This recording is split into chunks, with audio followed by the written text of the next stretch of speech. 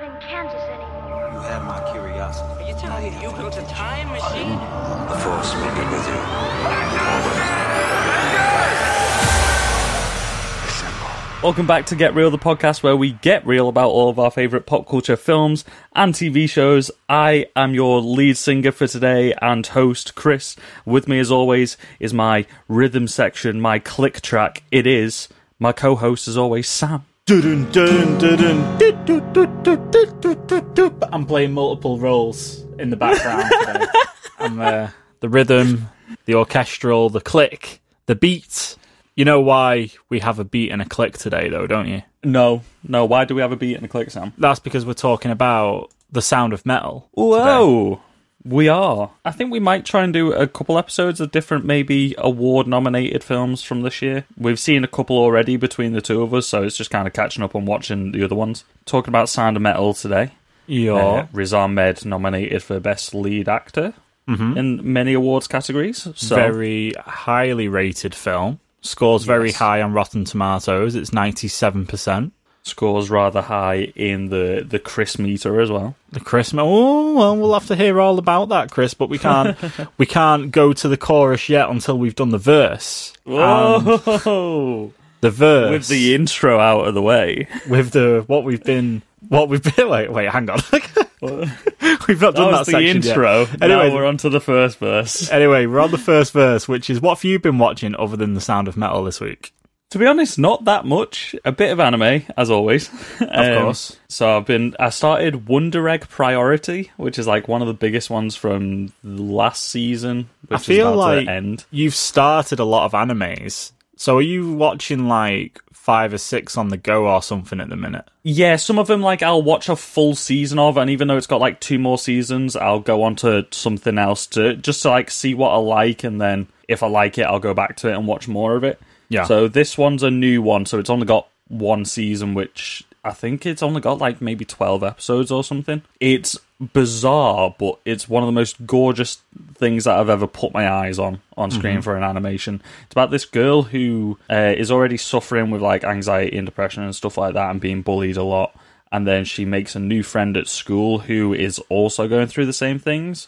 And then that friend of hers ends up committing suicide. I haven't got to the point yet where I know whether it's real or whether it's inside her own imagination, but her and a few other girls who have been through similar experiences every time they go to sleep are helping people who have committed suicide progress through into the afterlife and stuff like that. And it's bizarre in the most gorgeous way possible, and I have no clue what's going on yet. I don't know if it's real or fake or inside everyone's mind, because there seems to be different people doing it. I don't know, but definitely it's worth watch. Even if you're not like an anime fan, I think it should just be like required viewing for anybody that likes gorgeous visuals and really interesting storytelling. Okay, cool. Have you been watching anything else? Scrubs and a lot of Magic the Gathering. I'm back down the rabbit hole after your podcast episode on the Get Real Gaming podcast, sister podcast. Check them out. Wait, Magic the Gathering has a TV show, an anime? No, I'm just watching a lot of it on YouTube, especially Game Nights, who also have a podcast, the Command Zone podcast. I'm watching them play a lot of Commander, so that's been taking up most of my time because it's like hour-long episodes. Okay, cool. Is that it? Yeah. What have you been watching? I've been watching... So I've watched Little Women. Finally checked that out. What did you think of it? I enjoyed it. I thought it was really good. A little bit slow at the start, but once I kind of started to understand where the story was going, because it kind of throws back in time a little bit and then forward in time, and yeah, I actually really enjoyed it. I could kind of see what was coming towards the end. But yeah, I enjoyed it. I watched it with my girlfriend, and she really enjoyed it. Thought the cast was really good. I was shook when Bob Odenkirk showed up because I didn't know he was in it. And I was like, he's the guy. He's the guy. He's the man. Yeah, Greta Gerwig directed the absolute shit out of that. I really like the way that they told the story in this version of it as opposed to previous versions. I think this, for me, is like the definitive version of Little Women. I also started watching last night. I only got I think maybe an hour through it because I was incredibly tired because I've been back at work this week. I started Chaos Walking. I don't know whether you remember this, with Tom Holland and Daisy Ridley in it. I was it's more of a watch out of intrigue because it's scoring like 22% on Rotten Tomatoes, 39% on Metacritic. It's pretty poorly rated at the minute, and I kind of can see why. Chaos Walking is a chaotic film, to be honest. I don't think it's anything that we'll really talk about on the podcast. Unless you watch it and think it's worth a chat. What it does, the premise is kind of interesting. I don't think I've got like fully through it yet to know whether it has the payoff of the premise yet. But it's it's because obviously, I mean, you know that it's basically people's thoughts are out loud, right? They have their whatever it is, the like noise. Giant thought bubbles all the time. Yeah, it's called the noise. And because that's going pretty much like 50% of the time, that's what makes it kind of chaotic to watch. So starting to watch it at like 10 o'clock at night just wasn't a good idea. But I will finish it and then let you know my definitive thoughts once I've got to the end of it. Do you think it might be walking its way to a flop? Maybe. I think it definitely will be because I don't think it's done very well so far. I think there was reports kind of a few like earlier on last year that the initial cuts of the film were actually deemed unreleasable. So yeah, they did a lot of back and forth and swapping and stuff, and they ended up, I think, reshooting a large portion of the film as well. So yeah, and you kind of, with the pace that it kind of runs at in the beginning, you kind of get that feeling that maybe it is parts like cobbled together. But yeah, I mean, it seems fine. I'll see whether it pays off or not, and whether I join the critics or not on it. But that's it. That's all I've really watched. I've pretty much finished the Dota Dragon's Blood anime. That's kind of fun. And other than that, yeah, I'm just looking forward to watching some new shit. New shit. Maybe try watching Wonder Egg Priority because it's really fun. Speaking of news, we should probably talk about news. Also, if you haven't already, make sure you follow us at GetRealPod on Facebook, Instagram, and Twitter. You can drop us a message there. Tell us what you've been watching. We're always interested to hear.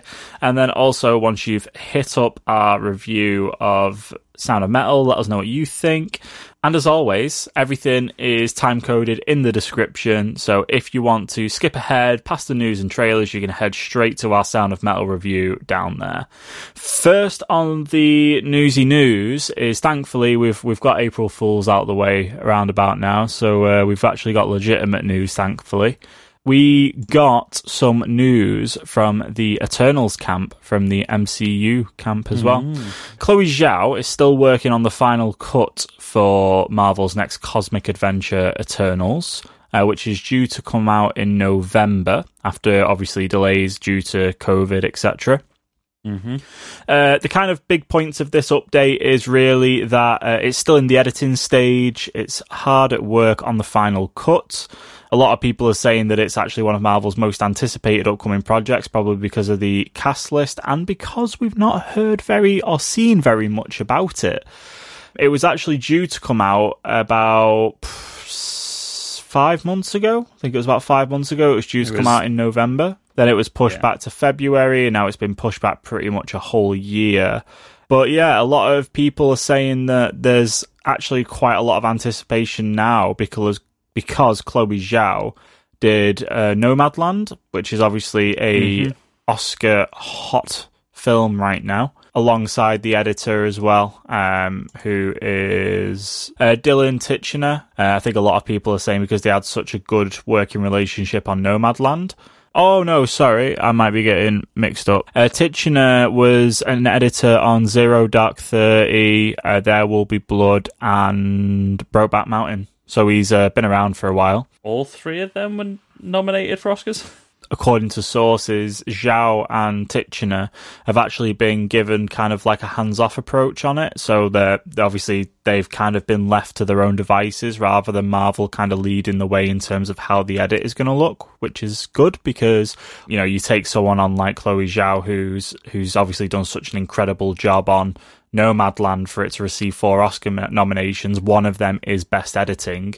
I guess it kind of makes sense to let them do what you pay them to do. It fills me with a bit more hope that it's just those two deciding to edit the film for this long.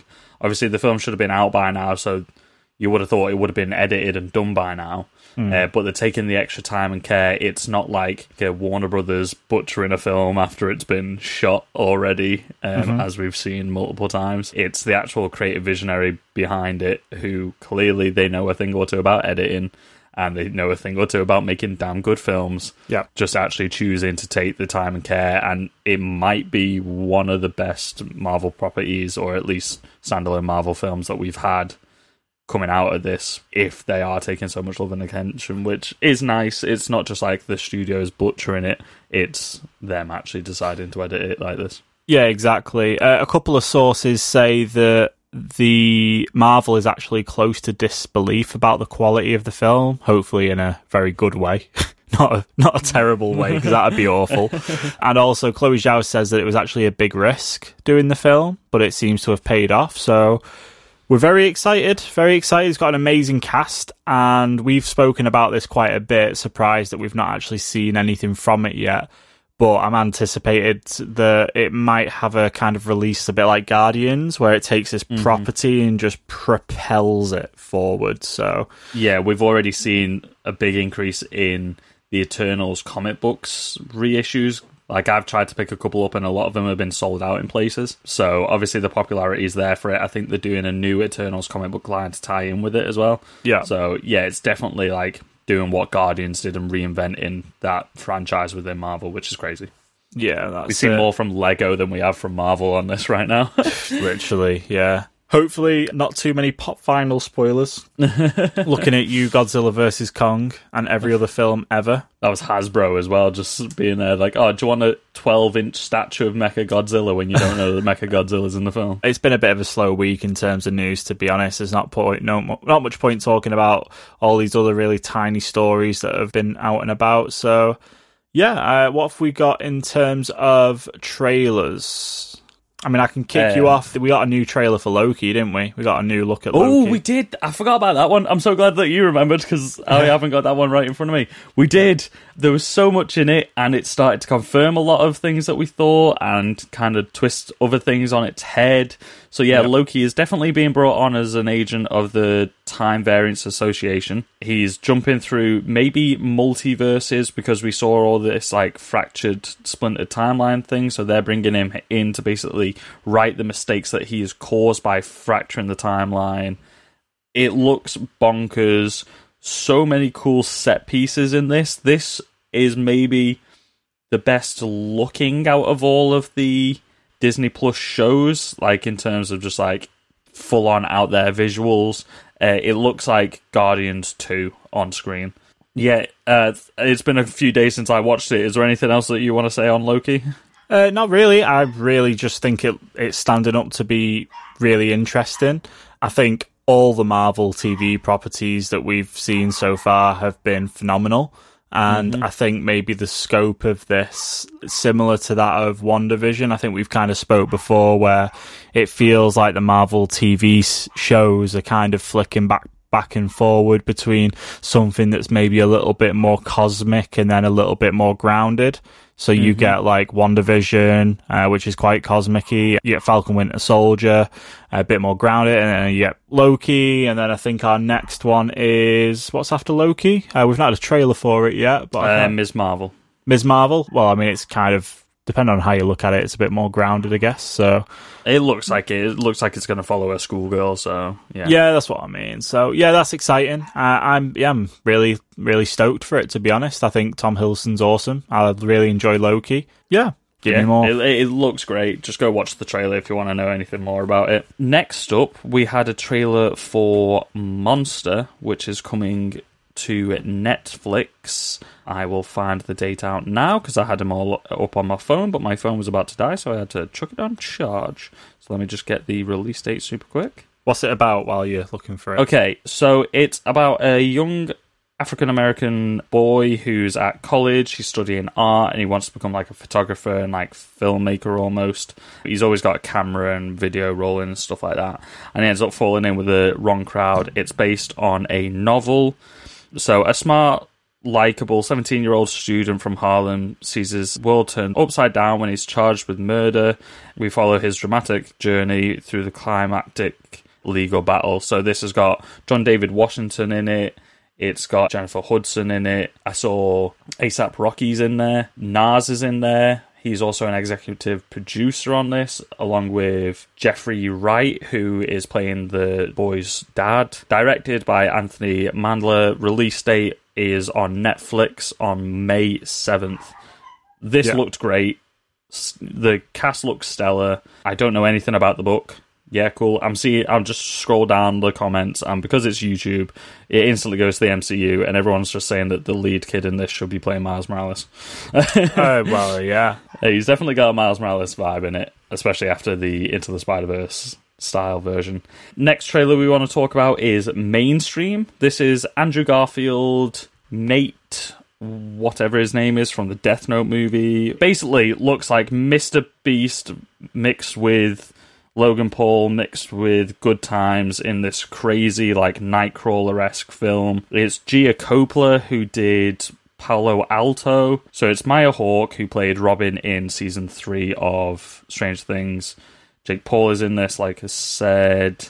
I always get him and Logan Paul mixed up. Okay, and Nate Wolf is his name. And the kind of general vibe is like it follows like this internet viral guy, right? And he's like slowly going insane and doing weird twisted things, or is he? Is it all just pre-planned? Andrew Garfield can still somehow pull off playing a guy in his early 20s, even though he's been doing that for the last 15 years. Yeah, he's just got that look about him.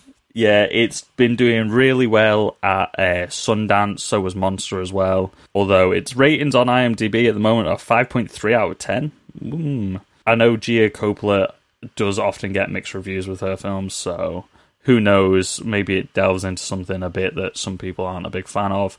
I think it looks really fucking cool. I will watch anything that Andrew Garfield is a lead in because he is incredible. Together is a film starring Ed Helms. We've both been watching The Office lately, and I think, did we say on the podcast what's he been doing lately? Because he hasn't really done much. He was doing Auntie Donna's Big Ol' House of Fun. That's what he did lately. Ed Helms himself. He was in that for all of about 2 minutes. But this is him and a girl in her early 20s, and she is going to be his surrogate to have his child. But he's a single man in his like late 40s seeking out to have a child, and it's their relationship of being in this weird situation together. But it felt like a nice twist because you don't often see like a male side of this story. We've had plenty of films in the last 10 years about women finding surrogates, like it's normally career-driven women and how they find room for a child in their life and stuff, but we've never seen this story from a male perspective before. So this was like quite a nice, interesting change, and I think Ed Helms could bring brevity to the role. Like he can bring a seriousness to it, but also keep it kind of lighthearted, which is like what he's doing in this. They don't want it to be too dour by the looks of it, so he's bringing in some of the jokes. Yeah, it's actually rated quite highly, this. It's on 89% on Rotten Tomatoes right now. Looks like it's probably due out at the end of April in the US. So, yeah, I'm quite anticipated for this. This actually looks quite nice. I got a little bit triggered towards the end of the trailer when they called us out hard and proper. They were like, we're worried that you're breeding another white straight male inside of you. She's like, yep. Now he's got a podcast. Oof, attacked. Personally, really attacked. Okay. As you know, podcasts are more powerful than what you think. This is the Titan Truth podcast. We're going to bring down Godzilla. Corporations from the inside. Yeah. Okay. Just a quick one. I really want to talk about the Jupiter's Legacy trailer that we got. This looks fun. Looks very. It's almost feels like a lot happens in this trailer. Like it doesn't feel like a normal trailer. It feels like it shows a lot. And I had to double check. I was like, is this actually a TV show, not a film? Because I was like, there's so much going on in this. Yeah. There's a hell of a lot going on in this. Like, the trailer was almost at a breakneck pace, which makes me think that the film's going I'm an idiot. It is a TV series, not a film. Yeah, it is. That'll be why. It is a TV series. It's sort of in the vein of a short runtime, like Umbrella Academy. This looks like Netflix have done an amazing job with it because it's given them the money per episode to just pump into it, and it looks like a stunning comic book brought to life. Basically tells the story of what seems to be like the first generation of superheroes and the legacy that they leave behind as they start to either die of old age one by one or they're taken out by this new breed of villain, and how people can live up to the legacy, and maybe there's an underlying conspiracy of how they all got the powers or something. So there's like a dark side to superheroism, which we're seeing a lot of with like The Boys and stuff like that as well. But it looks stunning. It got me super excited for this.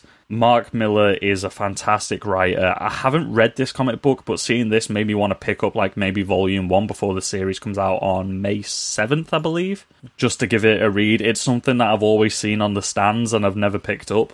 This looks really cool, and it's got like multiple different sequels after it, so I wonder how much of Jupiter's Legacy this adapts, and whether we're going to get maybe a couple seasons of this and then maybe it'll dive into maybe the spin-offs and the sequels. A bit like you said, I got a big The Boys vibe from this, but not as edgy, and just a little bit more kind of like the story you might get from something like a Marvel film, for example. Like something not as kind of dark and gritty as The Boys, but yeah, it looks fun. It looks good. It felt like a nice middle ground between The Boys and The Umbrella Academy, which, if you've listened to the podcast, we both love those two series. It felt like a nice middle ground with, like you said, that more over the top comic booky Marvel aesthetic to it. Yeah, cool. And the photos that we got in the first look kind of made this look really interesting as well. Because interestingly enough, there's quite a few of the first look photos that didn't actually show up in this trailer. So yeah, it looks like it's going to be fun. Looks like it's going to be packed. What other trailers did you want to talk about? Okay. I think there's one. We got a new one for Cruella, which kind of solidifies kind of what the story's about. It's Cruella and another woman who she doesn't like, who seems to be the antagonist of the film. That's exactly what I was about to talk about. We actually know kind of what the plot is now. It's Devil Wears Prada meets a heist film, which I am not going to complain about. That seems quite cool, especially with Emma Stone going batty, you know what I mean? Yeah. It looks super stylized, and I'm all about that. Yeah, it just looks pleasing, like maybe a darker side of what Disney have been doing to like bring backstory to their villains, like they did with Maleficent and stuff. Like that just made her into a full-on like hero character. Yeah. Whereas this is like a bit of a darker, edgier. Yeah, it feels like it just added a lot more context to what we saw in the first trailer, which I guess is a good thing for a second trailer to do. You don't want it to spoil too much, but it just kind of gave you like extended looks at each of the scenes. I don't know why they kept Emma Thompson out of the majority of the first trailer. But I know the first one felt like a long teaser, you know what I mean? Whereas this one felt like a trailer. Yeah. And they've also changed it so it is also getting a cinema release now, wherever it's safe to go to the cinemas, but that's out on May 28th, and it will be streaming Premier Access on Disney+. Cool. I think one of the last trailers that I think is probably worth having a chat about is Those Who Wish Me Dead. This looks really good, to be honest. Yes. This is Tyler Sheridan writing and directing. He did Wind River, Hell or High Water, Sicario, so it's got great writing chops behind it because those three films are amazingly well written. Angelina Jolie in the lead role. It's got Nicholas Hoult in there. It's got John Bernthal in there. Who a I few was other familiar faces. Yeah, who I was really surprised to see pop up towards kind of the second half of the trailer. It's also got Aidan Gillen in it from Peaky Blinders, and he was also in Game of Thrones. Yeah, Peter Baelish, wasn't it? Yeah. I'm so glad really that you had his name because I could not remember his name. I was just going to call him Peter Baelish. Yeah, he's an incredible actor. He's so good in Peaky Blinders. He's so good in everything. Yeah, so I'm really happy to see him play another villain. Basic gist of this film is a teenage murder witness is lost in the wilderness with two assassins hunting him, and a survival expert is trying to protect him when a forest fire threatens them all. So she's basically in one of the Firewatch towers in America. You know, did you ever play the game or watch the game Firewatch? I didn't know. Okay, so this was giving me like pure Firewatch vibes at the beginning. Like some of the shots are exactly the same. So basically in big like national parks and wooded areas in America, obviously they're prone to forest fires and stuff like that. They have Firewatch towers around, so they basically live up there for like a couple months at a time, and they'll keep an eye on everything, make sure that nothing goes wrong, and they can obviously save people out in nature and stuff like that. So she's had a bit of a tragic past when a forest fire went wrong and she wasn't able to save some of the people who were either in the area or trying to save the people trapped in the area and stuff like that. But she's back on fire watch now, and then she meets this, obviously, murder witness, which is a young boy, and it's her trying to protect him. So it seems like kind of like a lot of the B-list films with normally old men in, sort of like a Liam Neeson type film. Yeah, it seems like a better written version of one of them with Angelina Jolie in the main role. Or maybe you'd have like Gerard Butler or something in this. Yeah. The visuals towards the second half of this reminded me a lot of Skyscraper, the Dwayne Johnson film, with all the fire and stuff going on. Like a lot of vibes of that, but just written so much better. Like you could tell by the trailer, it's got a decent script behind it. So, yeah, this comes out on May 14th in the US. Not sure about the rest of the world, but this looks pretty damn good. It's good to see Angelina Jolie in another film because she hasn't been in many recently. But yeah, other than Eternals. She shot that, but that's still not out. Yeah. It's coming. Right, okay, right, well, it was quite a heavy week in terms of trailers, but as the verse comes to the end, we now get to the chorus, Chris. We drum fill our way, like the opening of this film, in our way into Sound of Metal. So, as I said up top, we're going to talk kind of spoiler-free about the story, as we do with every movie. Particularly with this one, it's a phenomenal film, as we both probably heavily agree. It's also very anticipated to win Oscars, featuring Riz Ahmed in probably, no doubt, one of his best performances on screen. I mean, he's had a lot of fucking good performances. But it does say something. Like, exactly. This might be one of his better ones. So make sure you check the times code in the description to avoid any spoilers. Let's talk about Sound of Metal. So yeah, to move on, let's talk about Riz Ahmed. He kills it in this film. He really does. He absolutely does. Like, he's so good. Like, I always enjoy watching his performances in everything, especially when he's just able to kind of run loose with a role. But he's just got such a watchable face, and I think for this character, his face carried so much of the film because obviously we're dealing with a man going deaf. So, like, his communication for a lot of this film is, like, cut off and stuff. So it's all through what he can deliver silently through the role. And he's just so absolutely watchable in this film that he was just the perfect casting. Like the fact that he moves, not only is his character incredibly good when he can hear, obviously, but then how he transforms throughout the film and like how he goes from, without spoiling it, his persona changes a lot. But you're absolutely invested in him. I wasn't watching Riz Ahmed, I was watching his character, Ruben. I was watching Ruben in that film. I wasn't watching Riz Ahmed, and that's how you know that you've got a really, really good performance. Not only, obviously, was a lot of what carried this film from Riz Ahmed, and also a shout out to Olivia Cooke, who was like the supporting actress throughout the film, who was also really good. Again, especially at the beginning, but also the writers and directors behind this film also graced us with the likes of Place Beyond the Pines, Blue Valentine as well. I would probably say they're two of our really solid films that we kind of, really like from a while ago. I love those films, and you can tell that it's the same people behind it, just like that grungy Americana to it, you know what I mean? Like that we mostly got in like the first half of the film, or the first 2/3 of this. Like, it's like quintessential. Like this writer loves just making a little like grunge Nirvana guy in the lead. Like you're looking at him, and he's basically a Riz Ahmed equivalent of Ryan Gosling's character in Place Beyond the Pines. Yeah, that's it. Down to the tattoos and everything, and the bleached hair. Yeah, well, literally, yeah. It's literally a copy, isn't it? But it works, because you get character development from a punk guy who then goes through a change in his life, and you see that happen.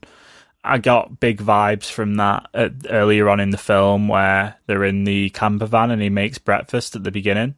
And there is all that kind of like tease and stuff of the, obviously, if you've watched the trailer, he goes deaf pretty much straight away. What you don't know is that journey that it takes it and how he comes to grips with it. And that's kind of the plot line of the film. But what I want to find out is who did the sound design, because you were speaking about those earlier scenes in the camper van, and I don't know about you, but I watched this on headphones, and it was so enveloping to listen to it in headphones. I kind of wish that I saw it on a big screen, because some of the shots in this would have like lent themselves beautifully, like some of the more quieter bits. But the audio in this, listening to it on headphones, was just phenomenal, especially like later on in the film when certain things happen, the way they put you in Ruben's shoes and stuff like that. But like you were saying, in the camper van, just the attention to detail. Obviously it's a film about sound, so the sound design on everything was so crisp and clear. And then when you see that contrast into when he starts to lose his hearing, it was amazing, especially in headphones. I like all the really long, overly drawn out, uncomfortable moments in this, where, like at the beginning with the music, you know, like the just the drony, feedbacky noises. It all kind of like with these kinds of films. So I mean, we're particularly talking about what comes from the director Darius Marder. To be honest, that when you read into kind of the cinematography of stuff and you read into like choices in the edit and what happens, there are like subtle nods to parts of what goes on. Like when you have that droning music right at the beginning and it's the feedback of amps and stuff, that kind of reflects back onto like what happens with his tinnitus. Even when you hear it kind of come in towards the end as he's playing drums, it's like there's always like little nods throughout it.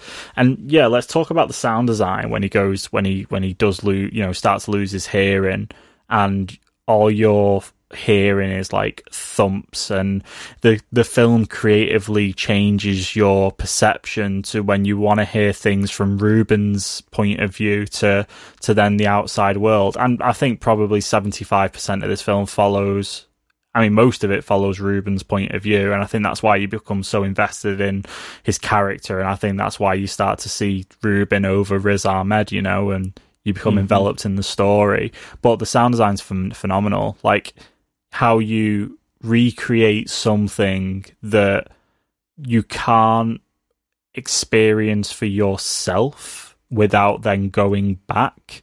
It's like how, like, to create something where, you know, to be able to mimic the deafness of his character audibly. It sounds so strange, but it literally does that so well.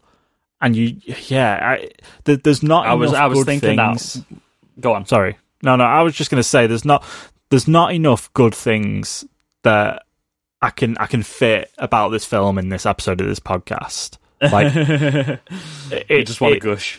I just want to gush over it because it's so good, and I hope it wins everything that it's up for in the Oscars and the Golden Globes and all of that. I hope it wins it all because it's incredible. And I think it touches on some really, really important topics. And especially as you start to see his journey through it and the people that support him, and how people who also suffer from deafness, and it shows their challenges, you know? And especially when someone relies on sound as much as what he does for his passion and his career and how he earns money, and you know, and how he overcomes that and how that changes him as a person. It's a really beautifully written story. And like I said, I'm saying this like it's a person and not that it's a film and it's a story and it's an actor. And that's how you know it's good. You know? Yeah. I like you said, I hope this wins awards, but I want to see Riz Ahmed win awards, but I also want to see it win technical awards for sound and stuff like that, because it's normally like a throwaway award, but if a film like this won it, then I think it would make people a bit more interested into like the audio side of it. And like you said, like the fact that we hear so much of it through Ruben's perspective, and I was listening to it on headphones, so I was sat here and like I was watching it wearing headphones, and I've got my normal life around me and stuff like that. And it really did, because I was wearing headphones, it cut me off from like the outside world, so I was literally just in his perspective. And it was so weird if I ever like looked away from the screen for a minute and saw like my girlfriend walking around the house or something like that. Like, it really put me in a position, and like you said, like you're hearing everything through like muffled like booms, and like it's mostly like low end and muffled sounds and everything like that. And it is almost painful to listen to at the same time, because our ears are trying to figure out what's going on the same way that Ruben's ears and brain are trying to figure stuff out. So I was like, at one point I nearly had to pause it and just take a break, because I was like sort of getting into it so much that I could it felt weird in my ears, and I felt like my ears were being affected by it, but in like a good way. Like, obviously they weren't being damaged or anything like that, but it really put me in that position where I was able to just connect with it. Yeah. And I really want like the sound team to win awards for this. I'm looking at the names now. I would give you all shout outs, only there's too many of you, and most of them are foreign names that I cannot pronounce, so I'm really apologise. Just shout out to the sound department. You did probably amazing. doing them favours by not trying to pronounce it then. Yeah, we all know it. We all know how good we are for doing pronunciations of names that we struggle with on this podcast. So you said something towards the end of that, and I'm trying to like avoid spoilers, but there are beautiful shots and moments in this where like the silence and like the muffled sounds and everything carry the visuals more than the visuals carry the sounds and stuff, which is phenomenal. But then there's also moments where, like we said, you lose Riz Ahmed in it, but I think because he is a musician himself as well, he was able to connect to the role so much. Like, music for him over the last couple of years has been massive. Like, he's been going on like big tours, especially around the UK and stuff like that. I believe he's from the UK originally. Yeah. I know he's in a lot of British stuff. Yeah, he's from Wembley, so he's born and raised in the UK. Mm-hmm. So he's been doing like a lot of tours around the UK and stuff. So music's been like a huge part of his life for the last few years. So I think this was like such a good role for him to throw himself into now, like while he's connecting with the music so much, so he could put the passion into like, what if he lost all that side of his life? Yeah. So yeah, absolutely fantastic. Yeah. There's not much that I want to say without spoiling sort of like the end of it and where his story goes with it. Yeah, I get that, and we'll move on to that like really shortly. Again, just want to hammer home the awareness that this film raises around deafness. And in an interview, he gave a really compelling statement, which was deafness isn't a disability, it's a culture. And you definitely see that in this film 100%. In my job, like we talk a lot about accessibility, and I've spoke to quite a lot of people who have like deafness, and they have to talk to me. Either, you know, they'll have to lip read, or we'll have to write on paper to them, and then they'll have to kind of like write back, or they'll be able to speak, but I'll just have to write stuff down. I've had that a few times, and I think what this has kind of done for me is it's kind of helped put that into. And obviously, we don't know exactly or not whether this is what actually people with deafness actually hear. Never know unless you could go deaf and then come back, you know. But it definitely gives you an insight, and it gives you an appreciation into, you know, the difficulties that it causes, but how you don't look at it as something that's hindering you. You know, you look at it as something that you learn to live with, which is a beautiful reflection of how this film talks about that. I think it's really interesting the time that this film came out as well, because there's been a lot of pushing for sign language to be seen as a recognizable language and for it to be taught in more situations. Like, it's so hard to actually find courses for it, especially trying to teach kids. Like, you can take loads of foreign languages when you're growing up, but they hardly ever seem to include sign language, which, because different countries have different versions of sign language as well, is a really valuable commodity to learn and stuff. Yeah. And like you were saying, like, I've interacted with quite a few like deaf people or hard of hearing people in my previous job, but also family members as well who are deaf. And it's sort of weird, like, because I don't know sign language. The only thing I know how to say in sign language, I learned it as a joke in like high school or something, is "I'm sorry, your cat is on fire," and that doesn't help me at all when I meet someone who's actually deaf and you don't want to insult them. These people that I know have learned to lip read, but it's hard to kind of communicate, because if I was able to sign language, like you'd be able to have it back and forth a lot easier. And I think it's a really interesting time that this film's come out, just as this subject was being raised in the news a lot more. I heard it on the radio and stuff the other day. I think it's in parts of Ireland, they're making it like a requirement to learn certain bits of sign language. Yeah, which I think, and it is 100% such an makes isolating disability as well, that, like you said, like they're trying not to see it as a disability anymore. They're trying to end the stigma on it. Yeah. So making more people aware of it and making more people able to speak sign language would sort of like, it would break down the walls and make it less isolating for these people. Yeah. And also, just before we move on, I think it's probably quite well worth giving a credit to Paul Raci, who plays his tutor. Just like the fact that this guy is not deaf in real life and just absolutely convinces you and absolutely smashes it. Like, you got to think, for this film that a lot of people... I don't know, actually, is Paul Raci deaf in real life? I could not tell you. A member of the Deaf West Theatre.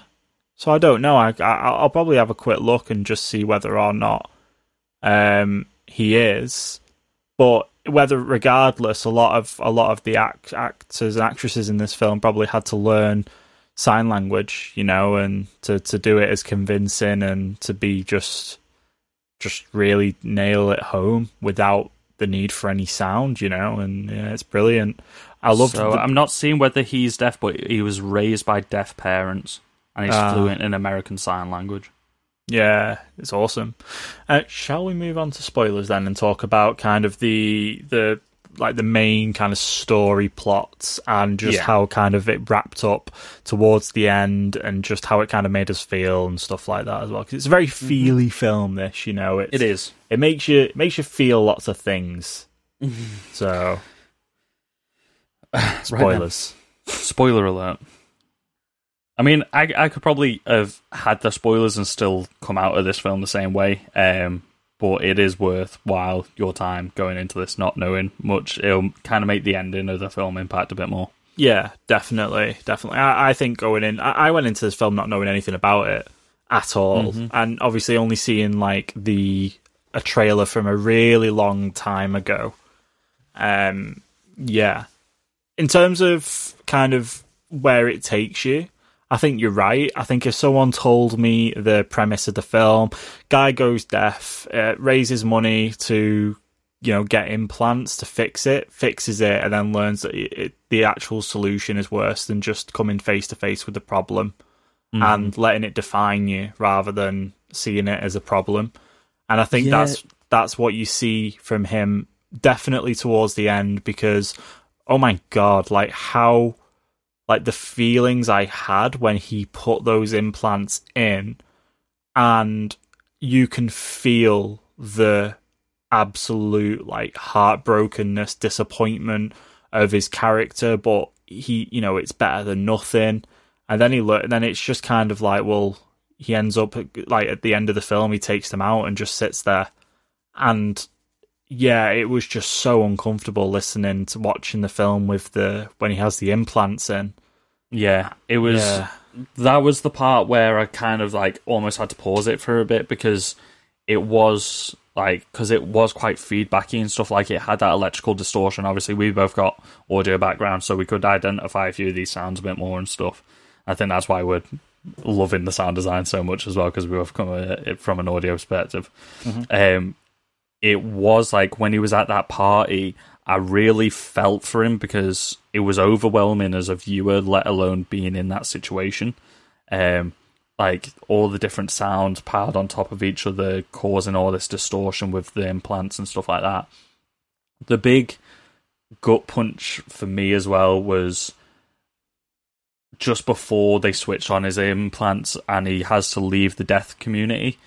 After he was just starting to build such good relationships and stuff like that. But he, like they say, he's almost like addicted to his way of life, and he's not able to let go of it, so he gets the implants and stuff like that. It was heartbreaking to see he formed these new relationships and connections, and it helped him reattach to the world, and then he has to walk away from that, and afterwards he kind of is left with almost nothing.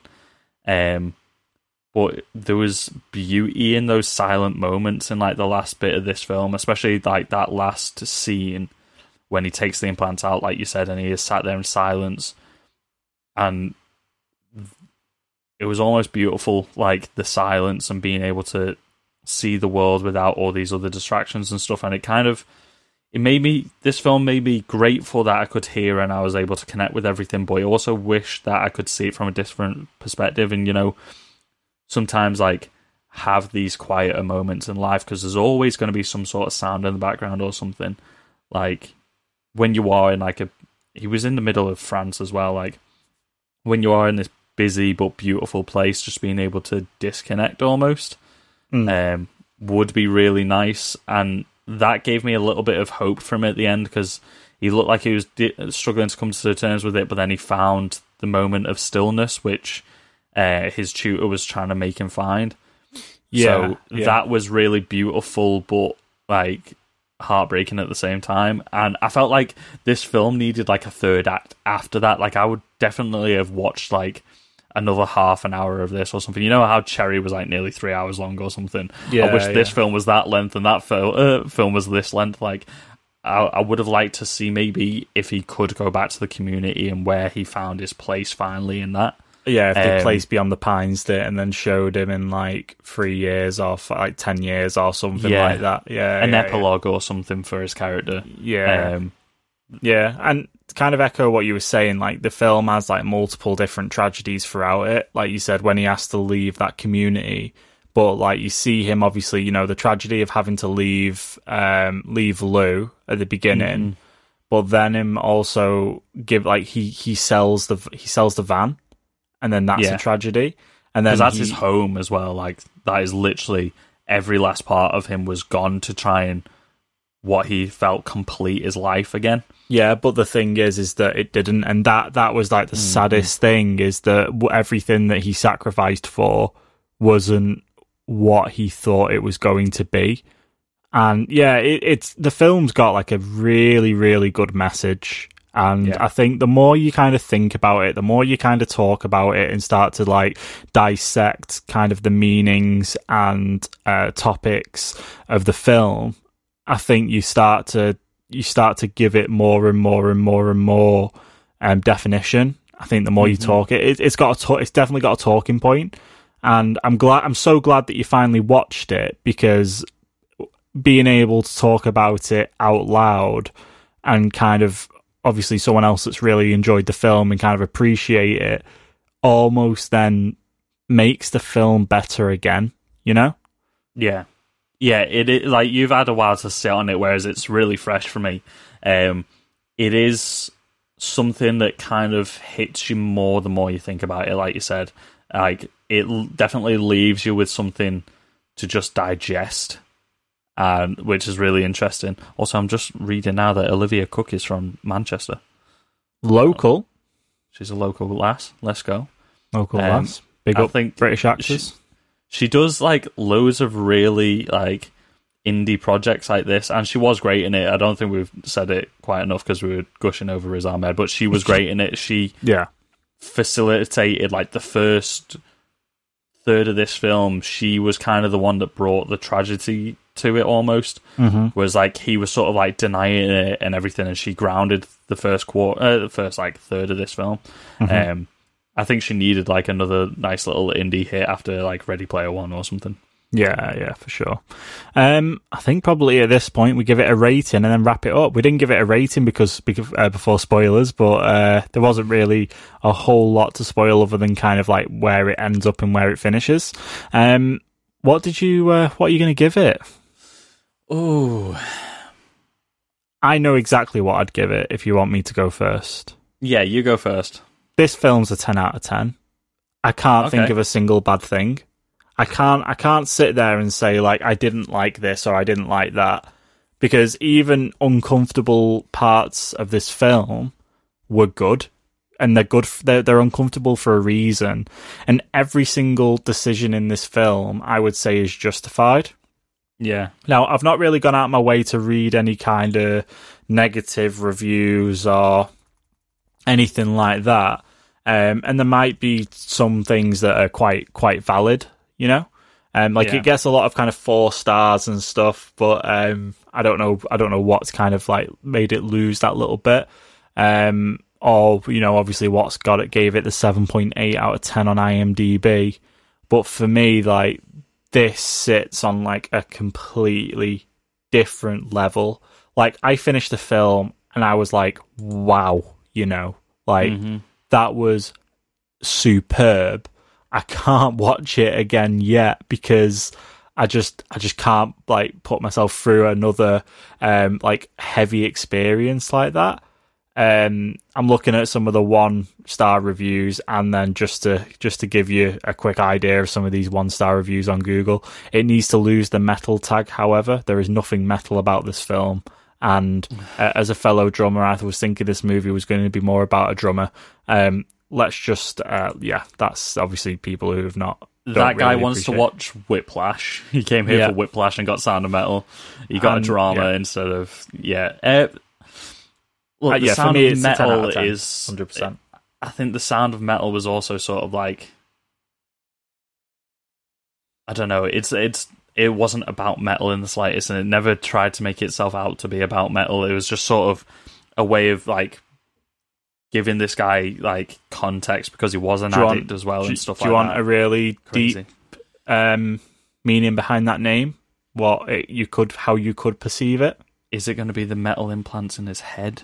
I could think it could be the metal banging on the slide moment that he has with the kid. Yeah, that was like his turning point, wasn't it?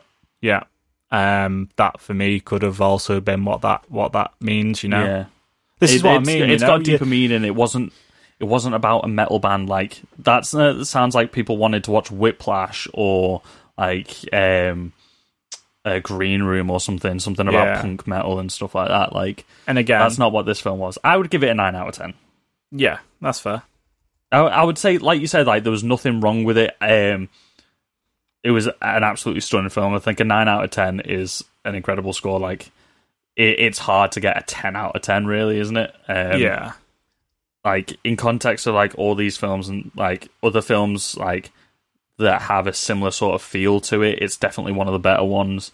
I don't think it's going to leave, like, the most impactful legacy on filmmaking, which is maybe why it's not a 10 out of 10 for me. But a 9 out of 10, like, it was fantastic, flawlessly acted, flawlessly, like, produced and directed and everything like that. So, yeah, it was incredible. It was a really heartwarming and heartbreaking narrative. I think a lot of these reviews were kind of expecting a different film, or it is a slower paced film. This felt like, although it was like a difficult subject matter and stuff like that, it felt like an easy watch for something like that. Like, I could watch this again and again and again, probably. Mm-hmm. Cool. I'll probably pick it up again in like a year or something and like watch it with the girlfriend and stuff like that, see what she thinks and stuff. Yeah, for sure. Let us know what you thought about Sound of Metal. Very interesting to hear people's thoughts on this. Very interesting to see if it comes away a winner at the Oscars as well. Be brilliant to see. And obviously completely well-deserved of all its positive criticism from critics and of Riz Ahmed's performance, you know, and very, very much deserving of the praise it's getting. Yeah, that's it for this week. Make sure you check us out on the socials, as I mentioned up top. It's Get Real Pod on Facebook, Instagram, and Twitter. And if so inclined, you can email us oldschool at getrealpoduk@gmail.com. Yes, and the best way to support the podcast is to leave us a rate and review wherever you listen to us. Unfortunately, there's no death version of this. How would you even do that? I don't know how you would do it. Somebody prints it out in Braille. Leave us a rate and review wherever you listen to us. iTunes, Spotify, iHeartRadio, Amazon Podcasts, or Amazon Music, whichever one it is. Or you can head over to Podchaser, which will syndicate it to all the other podcast distributors. So you just need to go to that one-stop shop to leave a rating review, and it'll put it everywhere. But the best way, the absolute single best way, is to just share the podcast. Tell a friend about it. Tell 2 friends. Tell 3 friends. Shout it from the rooftop. Shout it from the front of a metal gig. When you're drumming on the floor, just tell people about us. Show us on your socials. When you see us putting out a post, hit us a retweet. Hit us a repost on Facebook. Hit us, share us to your story on Instagram or something. It's so easy to do. It's just one click of a button and it's shared to your story. Just help us spread the word to as many different people as possible. And don't forget to check out our sister podcast, Get Real Gaming. They post episodes every Wednesday. We post episodes every Monday. Thank you for listening, guys. And stay tuned for more award-winning films over the next couple of weeks. Amar Rainey's Black Bottom, Minari, Nomadland. All these coming up soon. Promising Young Woman, maybe, as well. Definitely not Chaos Walking. Definitely, that is not in the running for the awards right now. And as always, take care. We'll see you next week, everyone. Bye-bye.